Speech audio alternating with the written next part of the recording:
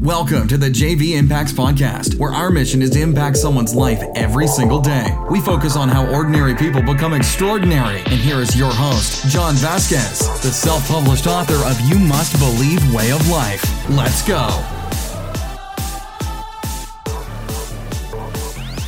Welcome to the JV Impacts Podcast. We talk about motivation, health, and life. I'm your host, John Vasquez, and I'm excited today for our special guest. You guys saw on Instagram, you saw on Facebook, we have an amazing guest, Scott French, and they are filming a movie right now called Sober and Stoked. And wait till you hear this guy's story. It's really an honor to have him on board, and it's really neat, the message and the mission that they're on. So without further ado, I'd like to introduce Scott. So tell us a little bit about yourself, Scott.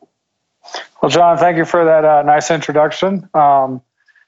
Pretty much my story is I'm a recovering alcoholic and drug addict. Okay. And, I had a fun life partying. And, I had consequences all along. And when it was all said and done, I had 5 DUIs and a bunch of drug charges with possession with intent to distribute. Wow. And, it was a very humbling experience, and it was very eye-opening. And I pretty much sat back and was like, something's got to change or else I'm going to die. Yeah. So tell us a little bit, let's go way back. I read your bio a little bit. Tell us a little bit about your childhood. How did you grow up? Where did you grow up? So let's go all the way back so we can take the journey with you up into addiction. So where did you grow up? How did you grow up? How, with your parents, things like that. Tell us a little bit about your past. So I grew up in Northern Virginia, right outside of Washington, D.C. Nice, tight-knit family, kind of like the good old Christian background. Awesome. I had a great childhood, lots of friends, tight family, no drama, no alcohol in the family, no crazy separation. My parents are still together after, 52 years. And I just kind of grew up. I just had a great childhood. And, it was pretty awesome. And I had a great group of friends. And then once I got into high school, it was just like partying was pretty excellent. I kind of took to it. It was a lot of fun. And, before you know it, everybody's kind of, figuring out they're kind of like this social drinker and partier. And I just had this whole concept of, once I start, I could not stop. Sure. So it's good to hear too, like for parents. And, there's going to be a lot of different people listening. There's going to be parents listening. There's going to be, people in the fitness industry, people suffering from addiction. I think it's a huge epidemic right now in our world. Right. And so, it's important to hear too that, a lot of parents sometimes blame when their kid has an addiction. Right. And I'll share a little bit about my personal story as we're sharing the journey. I have the book coming out, Roids to Riches, as well. We had the same type of childhood. I grew up with amazing parents. I mean, my parents were phenomenal. They're still together as well. So when I read your bio, I'm like, oh my God, this is my brother from another mother, man. My parents are still together. Exactly. I had a great childhood. My parents were completely against drugs. My father was a police officer. And so share with me in regards to that, like, how did that come about? You started hanging out with certain types of friends, you started the partying, enjoying the partying. I mean, where did it turn from, just partying into an addiction, and how did that transition happen? And, how did your family handle it? Things like that.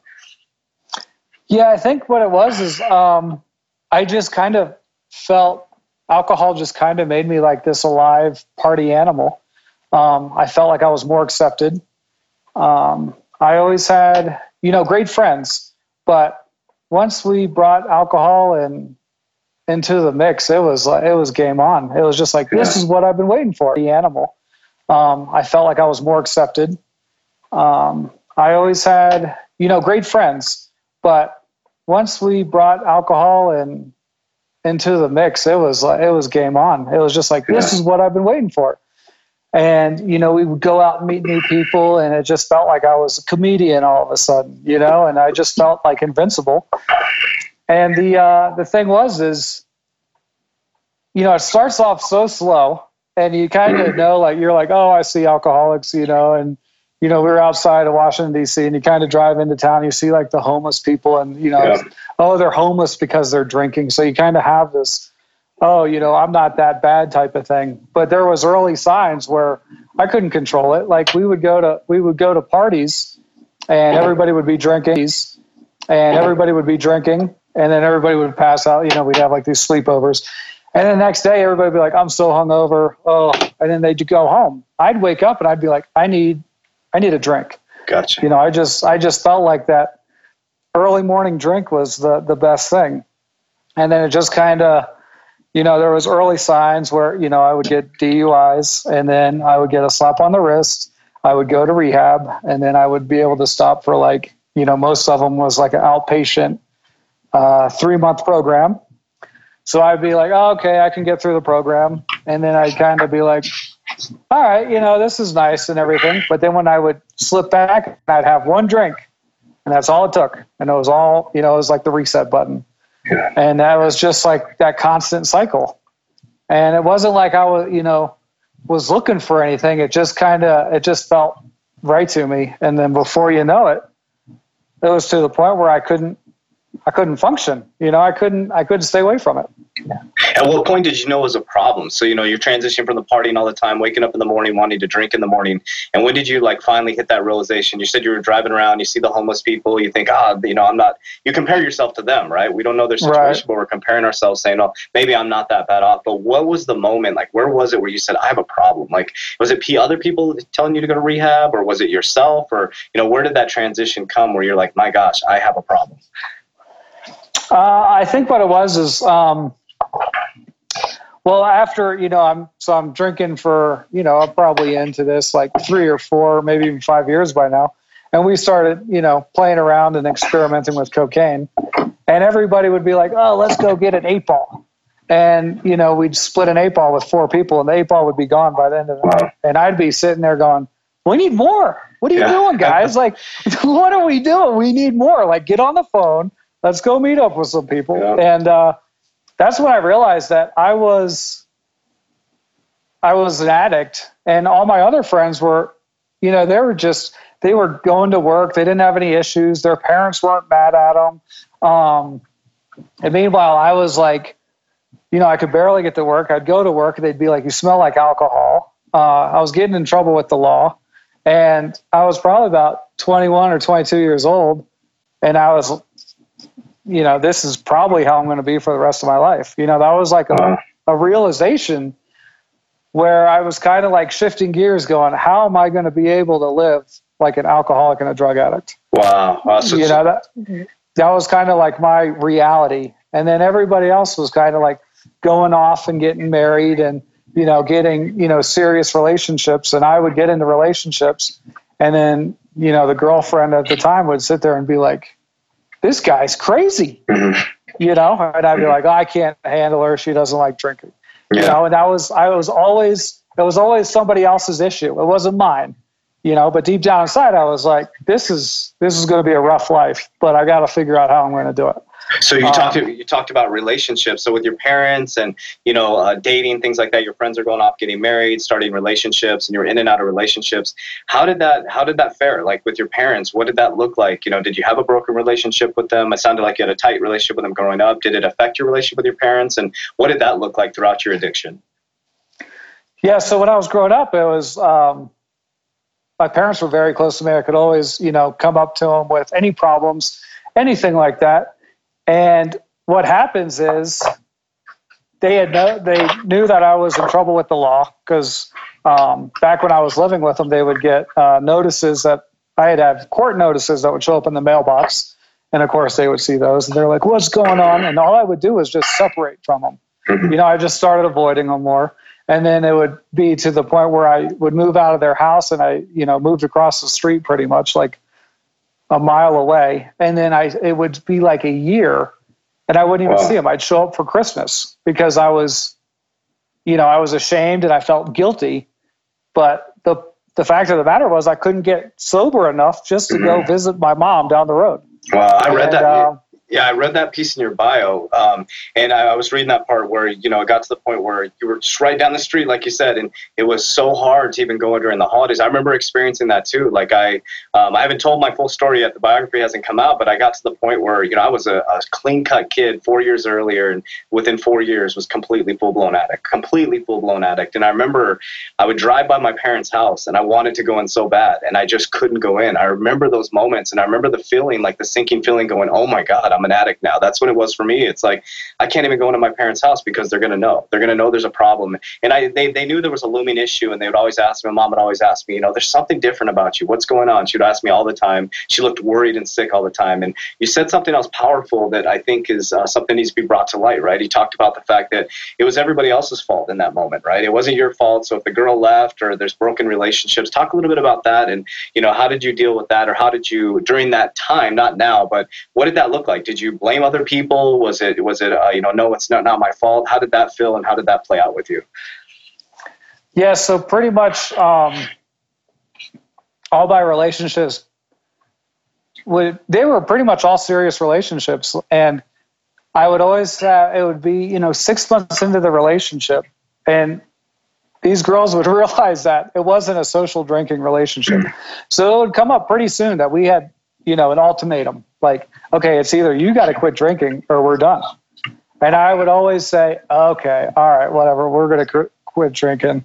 And, I would just go into trying to hide it. But after I got this ultimatum, it was over, and they would always just leave. And I was like, they just don't get it. And this went on a couple times. And then finally in 2006, I had a girlfriend that was like, you're pretty much going to die, and no one had really said that. All the other girlfriends would be like, okay, well, this relationship's going to be over. And I kind of, I was immune to just losing these girlfriends, because I was like, it's just the addiction. I'll just find somebody. And, in my mind, I'm like, I just need to find a girl that just loves to party. Mm-hmm. Yeah. And, but finally I had, the one girlfriend before I went to jail, you're going to die. You have to change or you're not going to make it. And then that was a realization where oh my God, I do have to change because I'm on a path to destruction. And that was really like the defining moment. But it was just a cycle for, I don't know, maybe 7 or 8 years where every girlfriend was just like, oh, yeah, all right, I'll see you later. I know how this ends out, and I just couldn't stop for them. And, it was heartbreaking on their side. And, I'd sit there and, but there was just no way I could stop for anybody at that point. Right. You're so deep in it. So also too, you were working in the bar environment during this, right? So you were in the bar environment working. And talk a little bit about your environment and what did that look like? And I was reading through the bio and stuff, and there's some pretty crazy stories. Like tell me one of your craziest stories out there around the addiction and some things that you remember. And what you were talking about that. So you were working in a bar environment while you were at this addiction, correct? Yeah. So the funny thing is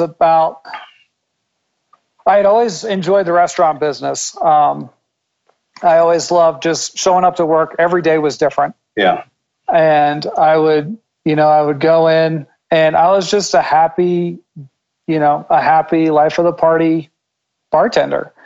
And so I'd just be sitting there. I'd talk to anybody. I wasn't an angry drunk or anything like that. I just drank all the time. And I was, I would go in at 5 o'clock at night and I would work until 2 a.m. But I would just sit there and drink constantly. But there was times, even when I'm like 24, 25 years old, that I would wake up before I'd go to work, and my shakes were so bad that I couldn't even start my car. I couldn't even get the key in the ignition. So I would be sitting there drinking shots at my house, going to work, and then I'd be, drinking. And but there would be times where I would be working in a total blackout, and then the following night, I'd be, one of the guests would come in, and they'd be like, "Oh man, what's going on?" I was like, "I haven't seen you in ages." And they were like, "We were hanging out last night," and I'm like, I can't believe it. And then there would be times where I would be working, and I'd leave the restaurant, And the next morning, my phone would ring, and it would be the owner of the bar. And he'd be like, "Where's the money?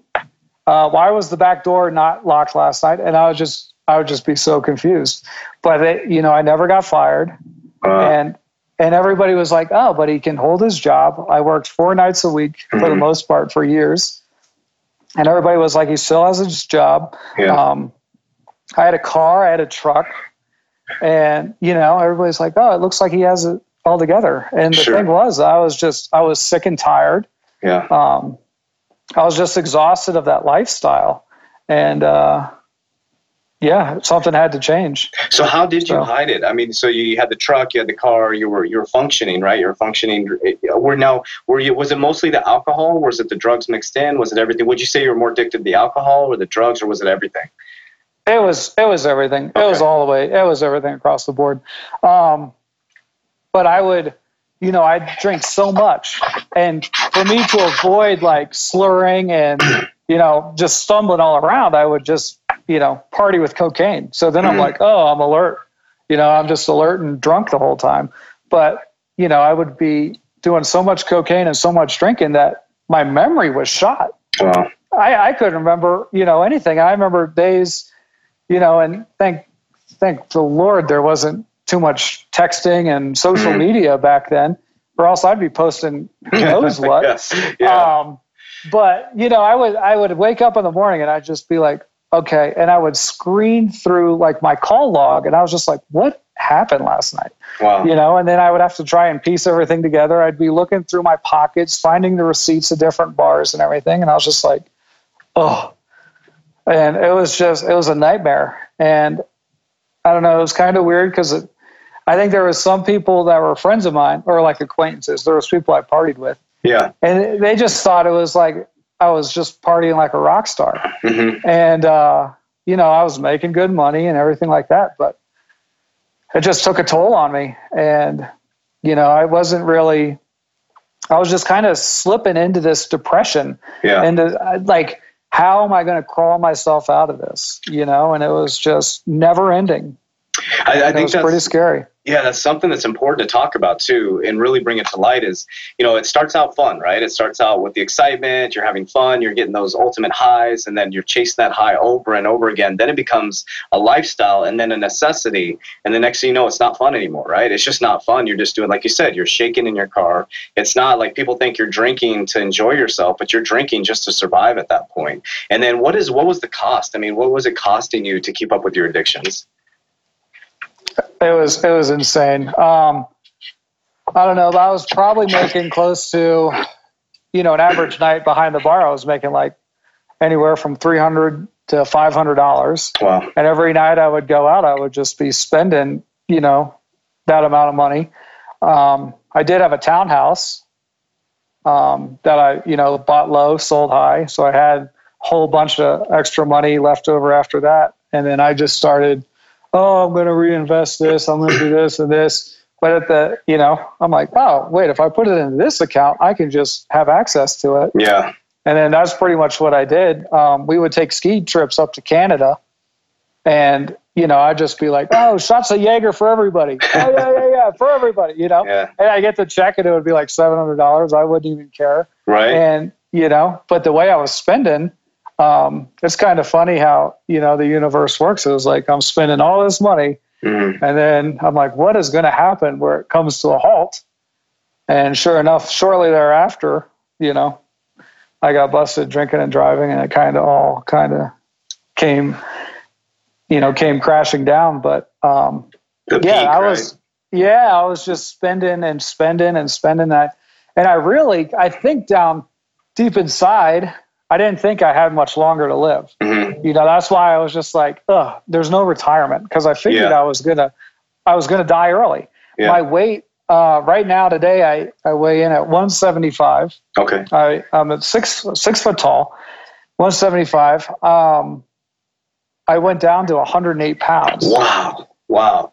So there was nothing to me. There was no food. There was no nothing. It was Jägermeister, Bud Light, cocaine. Wow. And every now and again, I'd eat a French fry from McDonald's, and food felt so foreign to me that I would just throw up. I'd be like, ugh, that was a French fry. I can't do that anymore. Wow. Wow. And I was deteriorating. Okay. So talk about, so you were deteriorating, you had that, I call it the peak, right? You had the peak and it's coming, the person peaks and they're just about to crash, right? And reading the story, it was really interesting. You were smiling when the cops arrested you. So tell that story. It was so interesting to read that. Some people would read that and be like, what the heck? But it makes sense. When I read it, it totally makes sense. It was a sigh of relief. So talk about that story where, you're flying down the road, you get pulled over by the cops are like, what the hell are you laughing at? But share that story. It was really cool. Yeah. One night I was at a bar and I had a lot to drink and I was like, all right, I just got to go home. And I lived like right across the street. I had a BMW M3 at the time, nice little fast vehicle that I shouldn't have been driving ever. But I was like, I just got to get out of here, go home, blah, blah, blah. So I was driving down the road, took a left down the parkway, and then just started gunning it, just started speeding. And I was just cruising. And next thing you know, there's a cop over there. And I was like, oh no. And I'm looking down, I'm like, I'm over 100 miles an hour. Wow. So they're coming out, they're putting their lights on. There's, cops everywhere. They had a little helicopter up and all that stuff. And I was chasing for probably close to about, I don't know, maybe 15, 20 minutes, something like that. And what I was doing, though, I was like, I got to get rid of, I had drugs in my pocket. I had coke in my pocket. So I'm tossing all my drugs out the window. And then finally I turned down this road and it was a dead end. What were you thinking? Like, what were you thinking during this? Like, you were driving down the road. I mean, were you sober at the time, or do you remember? I mean, I know you were drinking, but do you remember, like right now, do you remember exactly what happened? The feeling you had throwing the drugs out the window, the adrenaline, like, what was the feeling? It was kind of like an adrenaline rush. And then it was also like, I think I'm going to die. Wow. And I remember just feeling like totally out of control and, thinking, that's it. I'm going to go to jail for a very long time. And, I thought when I turned off, I thought I had the road I was going down, I thought I had a while before I'd hit another parkway. And I was wrong. And so you just kept going? You just kept going? Yeah. Well, no. So where I went was I turned off the road. Okay. And then it was a dead end. So I had nowhere to go.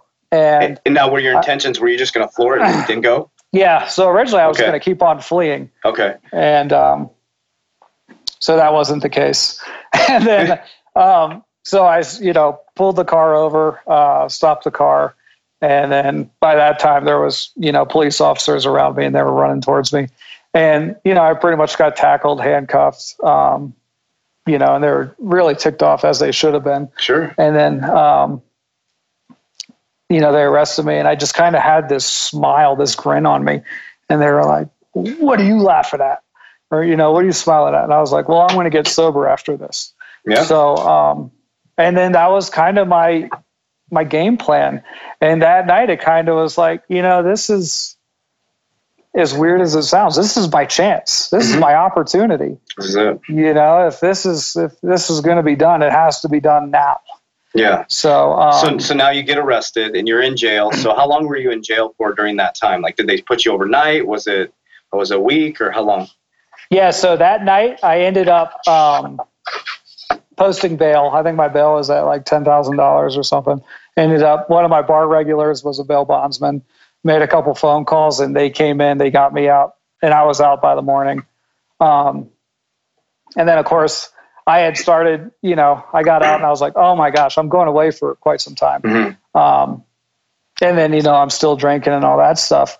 But in the meantime, I went to work and they were like, what are you going to do? And I was like, well, I'm going to do some jail time. But I started calling it Operation Rehabilitation. Yeah. I was like, I'll be incarcerated, but this is my time, because at this point I had been in and out of different rehabs and nothing could stick. Nothing, right. I'd be like, all right, I knew the quotes. I knew, AA, the steps, the big book, but nothing really, I couldn't just put all the pieces together. Right. And I was like, I need some good quality time to myself. Yeah. And I kind of took it as, okay, I can beat myself up over this, and be like, all right, woe is me. I've fallen so far.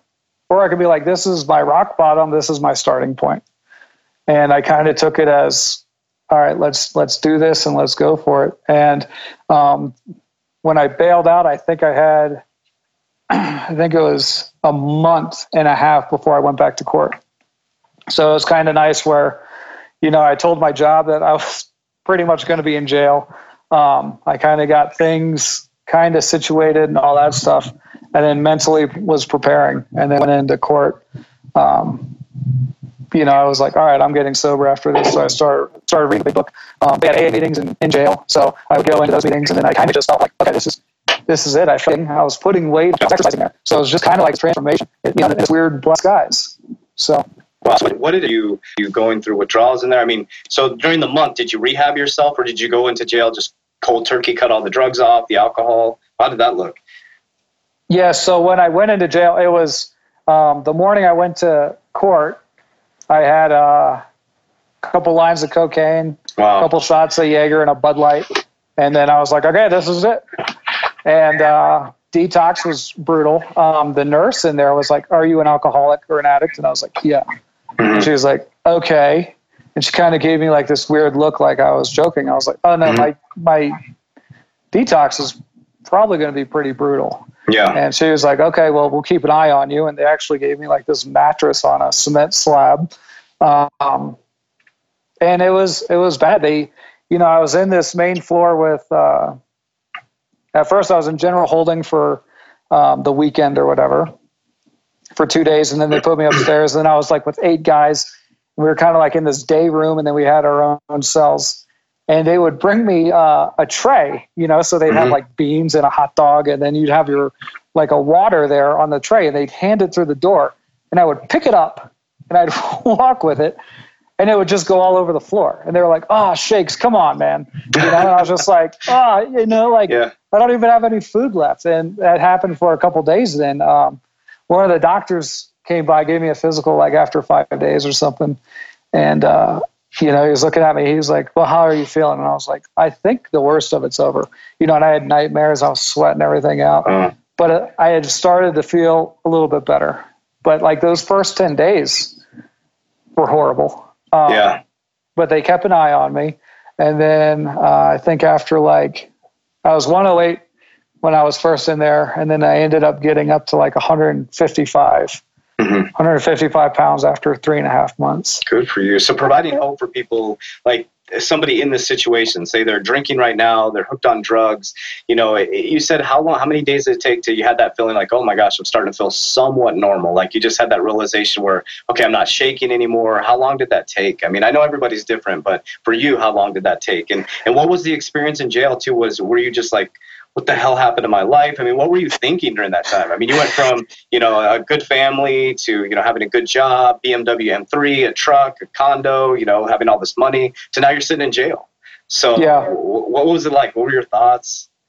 Yeah. So I think for like the major intense detox was pretty much, I made the turn after 5 days. The first 5 days was really like, is this even worth it? Like, oh my goodness. If I had been out on the, out in the real world, I probably would have relapsed after day 2 or 3.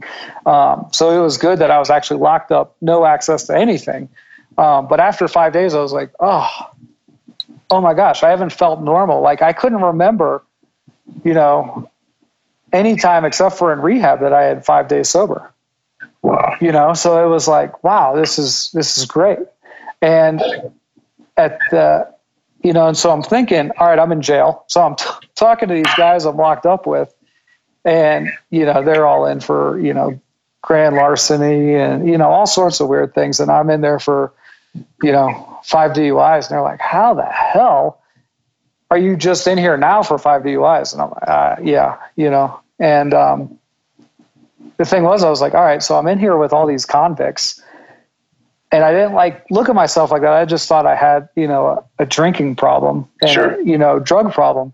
And it was kind of funny because I kind of, would go through the, like the day room. So then I moved to another room, and I think there was 42 people kind of in this room. And then I kind of picked out who's in there for alcohol and drugs and all that stuff. And, I was just talking to them, and, the main common thing is we all kind of started as this, social experimentation thing.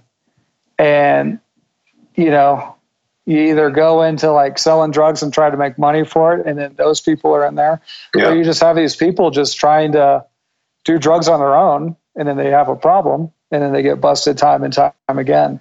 And it was just kind of funny. I was like, it sucked because my parents would come in there. They would come visit me, and I'm behind the glass, and they're just like, what the heck? And the thing was that I would look at the opportunity like, okay, I just saw my parents. They came and visited me in jail. This has got to be the last time that this ever happens. How do I change this so I never come back here? So how did you, how did you do that? Like, what was the biggest, I know you're in jail now, but you saw your parents coming in. So what was the mental shift? There was some sort of mental shift, some sort of trigger that this was it. That was it after that, right? Yeah, that was it. And the thing was years before I would go into rehab, and I'd be like, okay, so I got to stay sober. And I would think about the future, like, okay, so, my friend's getting married next July. And I would already in my mind, I would relapse thinking about going to their wedding. Wow. I already set myself up for failure. I wouldn't, and then I'd already have this anxiety. How am I going to get through this wedding without drinking? And then I was like, all right, maybe I could just do one or two, and I threw that whole notion away, so now I'm sitting in jail. I have my parents looking at me behind the glass window, and I'm like, what do I have to do? And I would read the big book, AA. And then there was a couple meetings that they did in jail, and he said, this too shall pass was, a couple of the sayings, and one day at a time. And I took those two sayings. I said, all right, that's all I got to do. Once I get out of here, it's one day at a time. It's 1 hour at a time. Sometimes it's 1 minute at a time.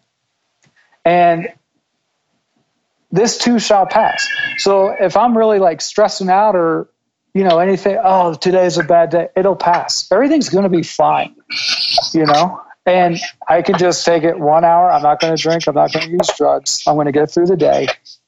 Tomorrow when I wake up, I start all over. I'm going to go one day at a time. I'm not going to drink for today. I'm not going to do drugs for today. And that was the whole thing. When people would say, so-and-so's got a barbecue coming up. Are you going? I don't know. I don't know if I'm going, but I know that I'm not going to drink. And then there'd be some days where I wouldn't go because I knew that it would be a trigger for me. Yeah. But I used it one day at a time. So while I'm in jail, I had, I left with 90, or I guess it was like 105 days by the time I got out. So I had 105 days sober. Wow. And so when I come out, and that's a whole nother story because I got released on bail while I was waiting for charges on drug charges. So I still had to go back and do prison time. But when I came out, I was like, I just got to focus on one day at a time. And it was freaky because, in jail, you're like, oh, there's no chance of a beer coming by. There's no chance of you doing any drugs or anything like that. So I was terrified, and I just kept on going, one day at a time. And I would just avoid situations. And then next thing you know, you start getting this mind shift, this momentum. Yeah, and you start to feel, you're like, wow, this is great. Like, this is actually me living a clean and sober life. And then you just start going with it and going with it. You feel better. Health-wise, you look better. I look like a train wreck, and then all of a sudden my face fills in. I don't have these bags under my eyes. And it was just this amazing transformation. And, looking back at it, I was kind of, when you stop drinking for like 2 days and you're like, I want to feel better today. We're addicts. So we want this instant gratification. If we want to stop today, we want to feel better by the morning. Right. And you start to learn like this whole, you got to be patient and it takes momentum. and slowly have this mindset where you just start moving in the right direction. And then things just start taking place. There's still going to be obstacles. There's still going to be, things in life, trials and tribulations that just come up out of nowhere. Yeah. But you're equipped better for it. You're mentally tougher than you were, and you just keep on going. And awesome. It was kind of like, that was kind of like the shift that I felt. And I think in a weird way, jail gave that to me. It was like, this is the last resort. If I don't fix it now, this is my home. Yep. And it was like, now I can feel at least I'm in a spot where I'm at a rock bottom. I can appreciate this rock bottom, and I can use that to propel myself back to where I needed to be. Wonderful. So you talked about a couple things I wrote down. So that too shall pass. You wrote one day at a time. So people listening. So if you're listening, you put that too shall pass, one day at a time. Patience and momentum. So you got to be patient, like anything, just like with a workout program, anything, it's consistency, patience, consistent effort, and also like a workout program too, a nutrition program we talk about a lot. If you mess up one day, just get right back on track. Just get back on track. I think people fumble and they let it unravel everything. So, all right. So now you've been to jail, you've been an addict for about, was it 7 to 9 years? Close to? Was that, did I hear you correctly? It was probably, from when I started using to, full-blown addict and stopped, we're probably looking at 10 years. Okay, so that's 10 years, and now we're 11 years later. So let's go back to that moment. You get back, you're sober now. Let's talk about how Sober and Stoked came about. That's what attracted me to this. This is awesome. I saw it on Instagram. I thought it was fantastic. We connected through Instagram. I should have brought that up at the beginning. How we connected was through Instagram. You saw my Roads to Riches book. I saw your mission, and we connected. And I believe we're on the exact same mission, but in just different aspects, which is phenomenal. And that's what's beautiful about Instagram and social media, how we can all connect throughout the world. But share with us your mission. What is Sober and Stoked? How did it come about? And to tell us what the mission is. So the whole mission about Sober and Stoked is let me kind of backtrack just a little bit. So me and my buddy Eugene kind of founded Sober and Stoked, and he was a guy that I bartended with. And so we were kind of like party animals together. So a lot of those stories that happened, he was with me. And he had gotten a DUI a year previous to me. And he ended up going into a rehab facility and gotten sober before I did. So he kind of went out of the picture. I kind of went through on my thing. He came out of rehab sober, and then I did my whole time locked up and everything. I get clean and sober. And he was down at the beach, to the beach. He was surfing. Surfing all the time.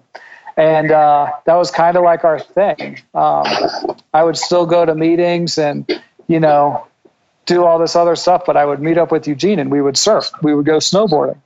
And that's kind of like, that's what we need to do. Because when we went before, and we talked about this, when we were starting Sober and Stoked, we're like, before we went and got clean and sober, how did you think your life was going to be? And everybody, just me and Eugene alone, we were like, I thought it was going to be so boring. I was like terrified. What am I going to do for the rest of my life?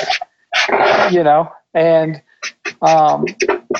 then we talked to different addicts and different friends of ours, and we all had this preconceived notion that all of a sudden our life would be boring. We would be able to survive, but we wouldn't be able to, go out to restaurants. We couldn't go to a bar and meet up with friends. We couldn't go to barbecues and weddings and watch football games because there was a chance that alcohol would be there, and how are we going to live and all this stuff. And then we kind of, we were like, what? We can get back into like rediscovering, reinventing, redefining ourselves, so we got clean and sober, and then we would start surfing again. So then I started surfing the best I've ever surfed. Before I would drink at the beach and then I'd go surfing. I wouldn't even remember catching any waves. I'd just be sitting there like flailing around, And now we're actually surfing. And then we go snowboarding. We'd go on these snowboarding trips, and it was like this spiritual awakening, like, oh man, this is what I got to do for the rest of my life. This is how I'm going to stay alive.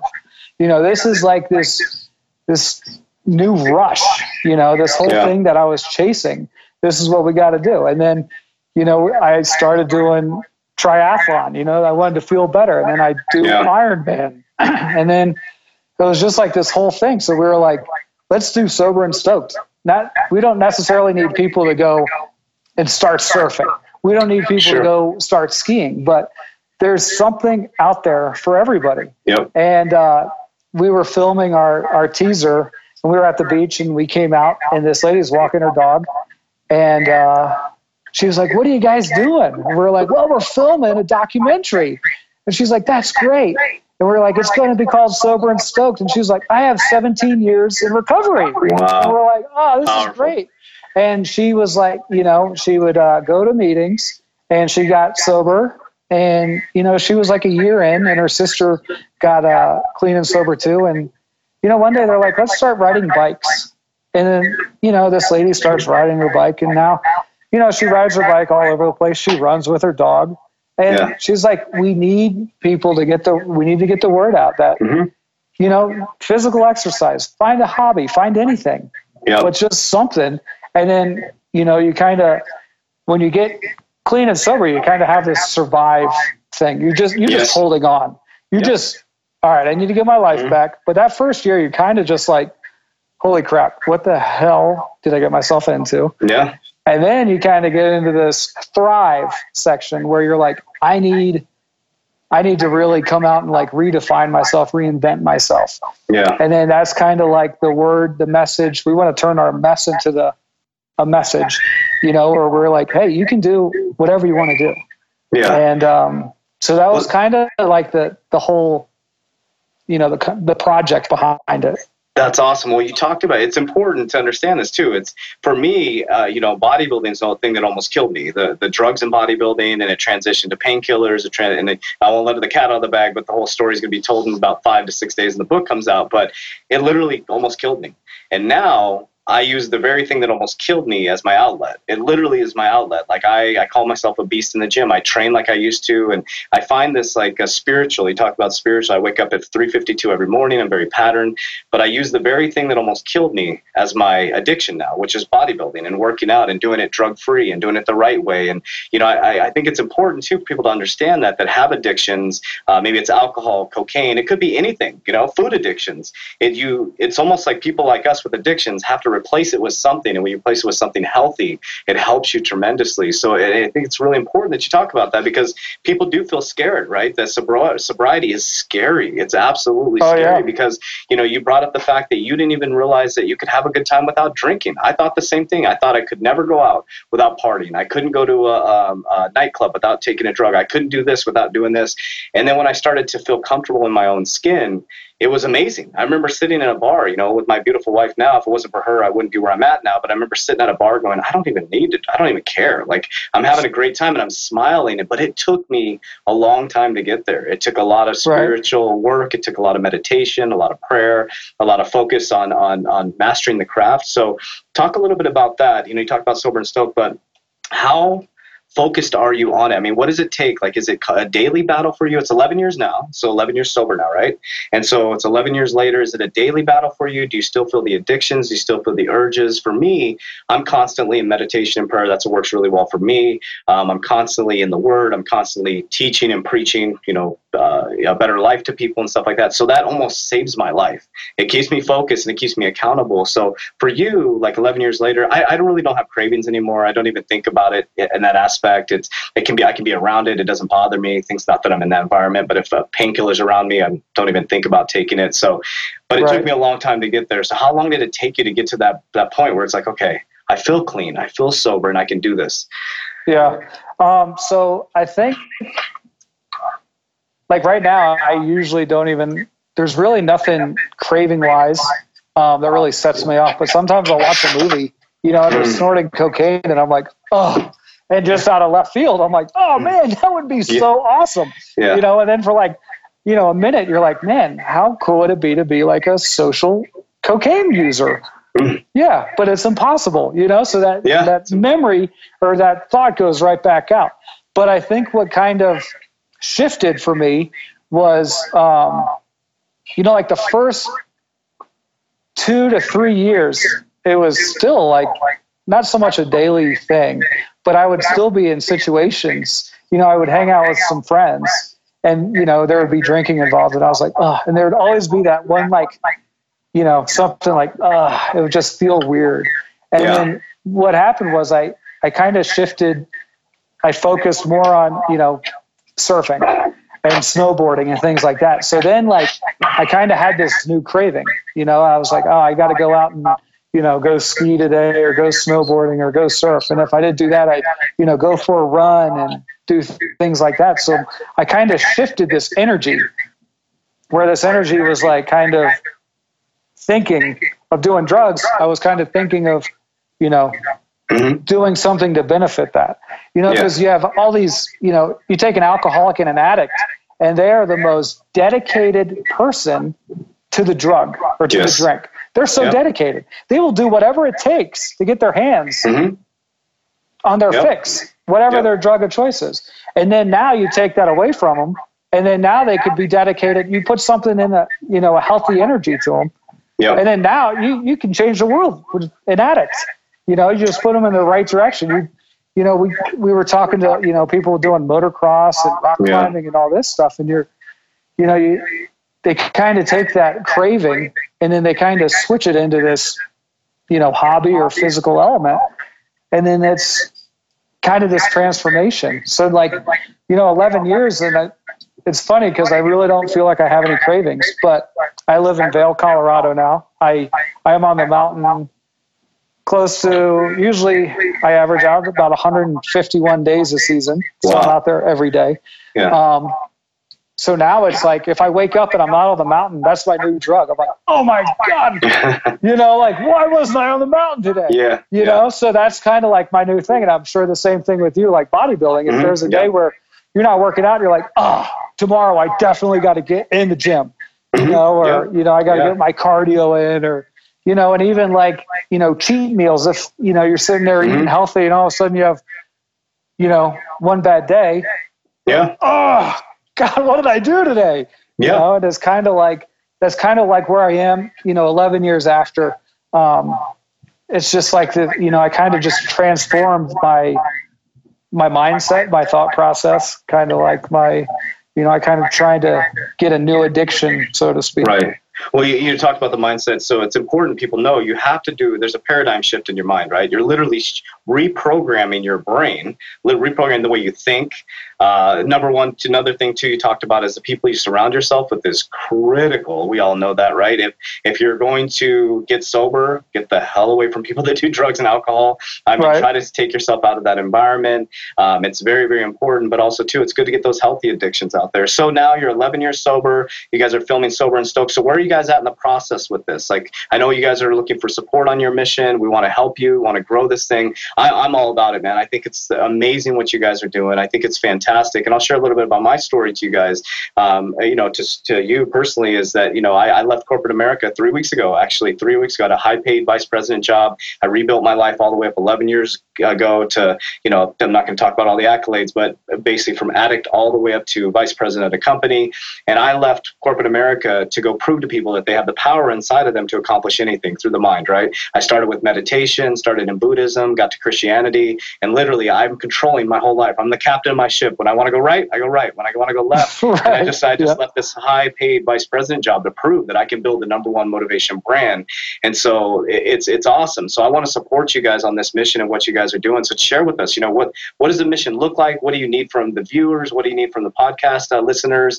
We want to carry on this mission. And how can people get a hold of you too? I mean, what is this mission about, and how can people be involved in it? Yeah. So the main mission is we're coming out with a documentary. Okay.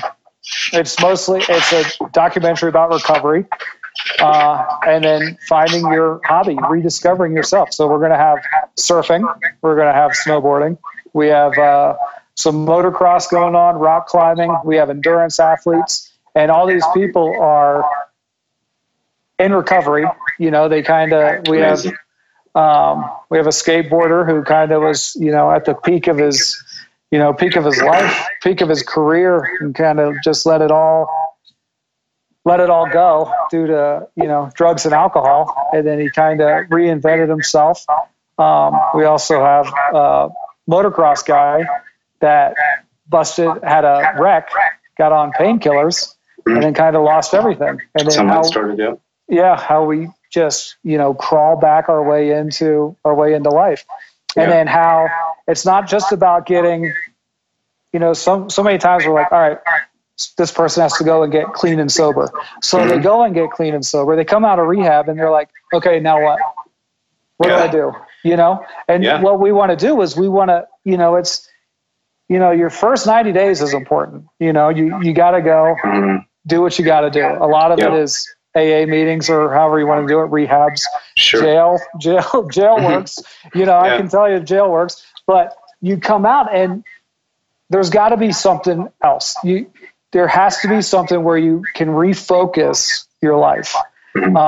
So many times people go, all right, I'm clean and sober. Okay, how you been doing? Well, I haven't done anything. I'm like locked in my basement. Okay, like what's the next step? I don't know, And so we're kind of doing this as a documentary to kind of reach out to everybody. Originally, we wanted to do like a surf movie with recovery, but then we were like, we need to do a recovery movie with all these different options. And we're kind of showing it's a broad spectrum. Surfing and snowboarding really worked for us, but I also, did triathlon and, there's so many things out there, and we kind of just want to show a message of hope that, whatever you do, it gets better. Yes. Just find something and it gets better. And that's kind of like, that's the main message that we're coming with. And when we started this thing we kind of started on Instagram, and we're releasing a trailer later this month. We will have a campaign, a crowdfunding and the Indiegogo, and we're going to raise money. We will raise money, and we're going to be looking for sponsors in California, and we're going to have kind of like our bike surfing and all that segment, and then we're going to release our documentary next summer. In the meantime, we're on Instagram. It's Sober and Stoked, so it's sober _ stoked, and we also have a Facebook group page, which is Sober and Stoked. And then I also have a private group.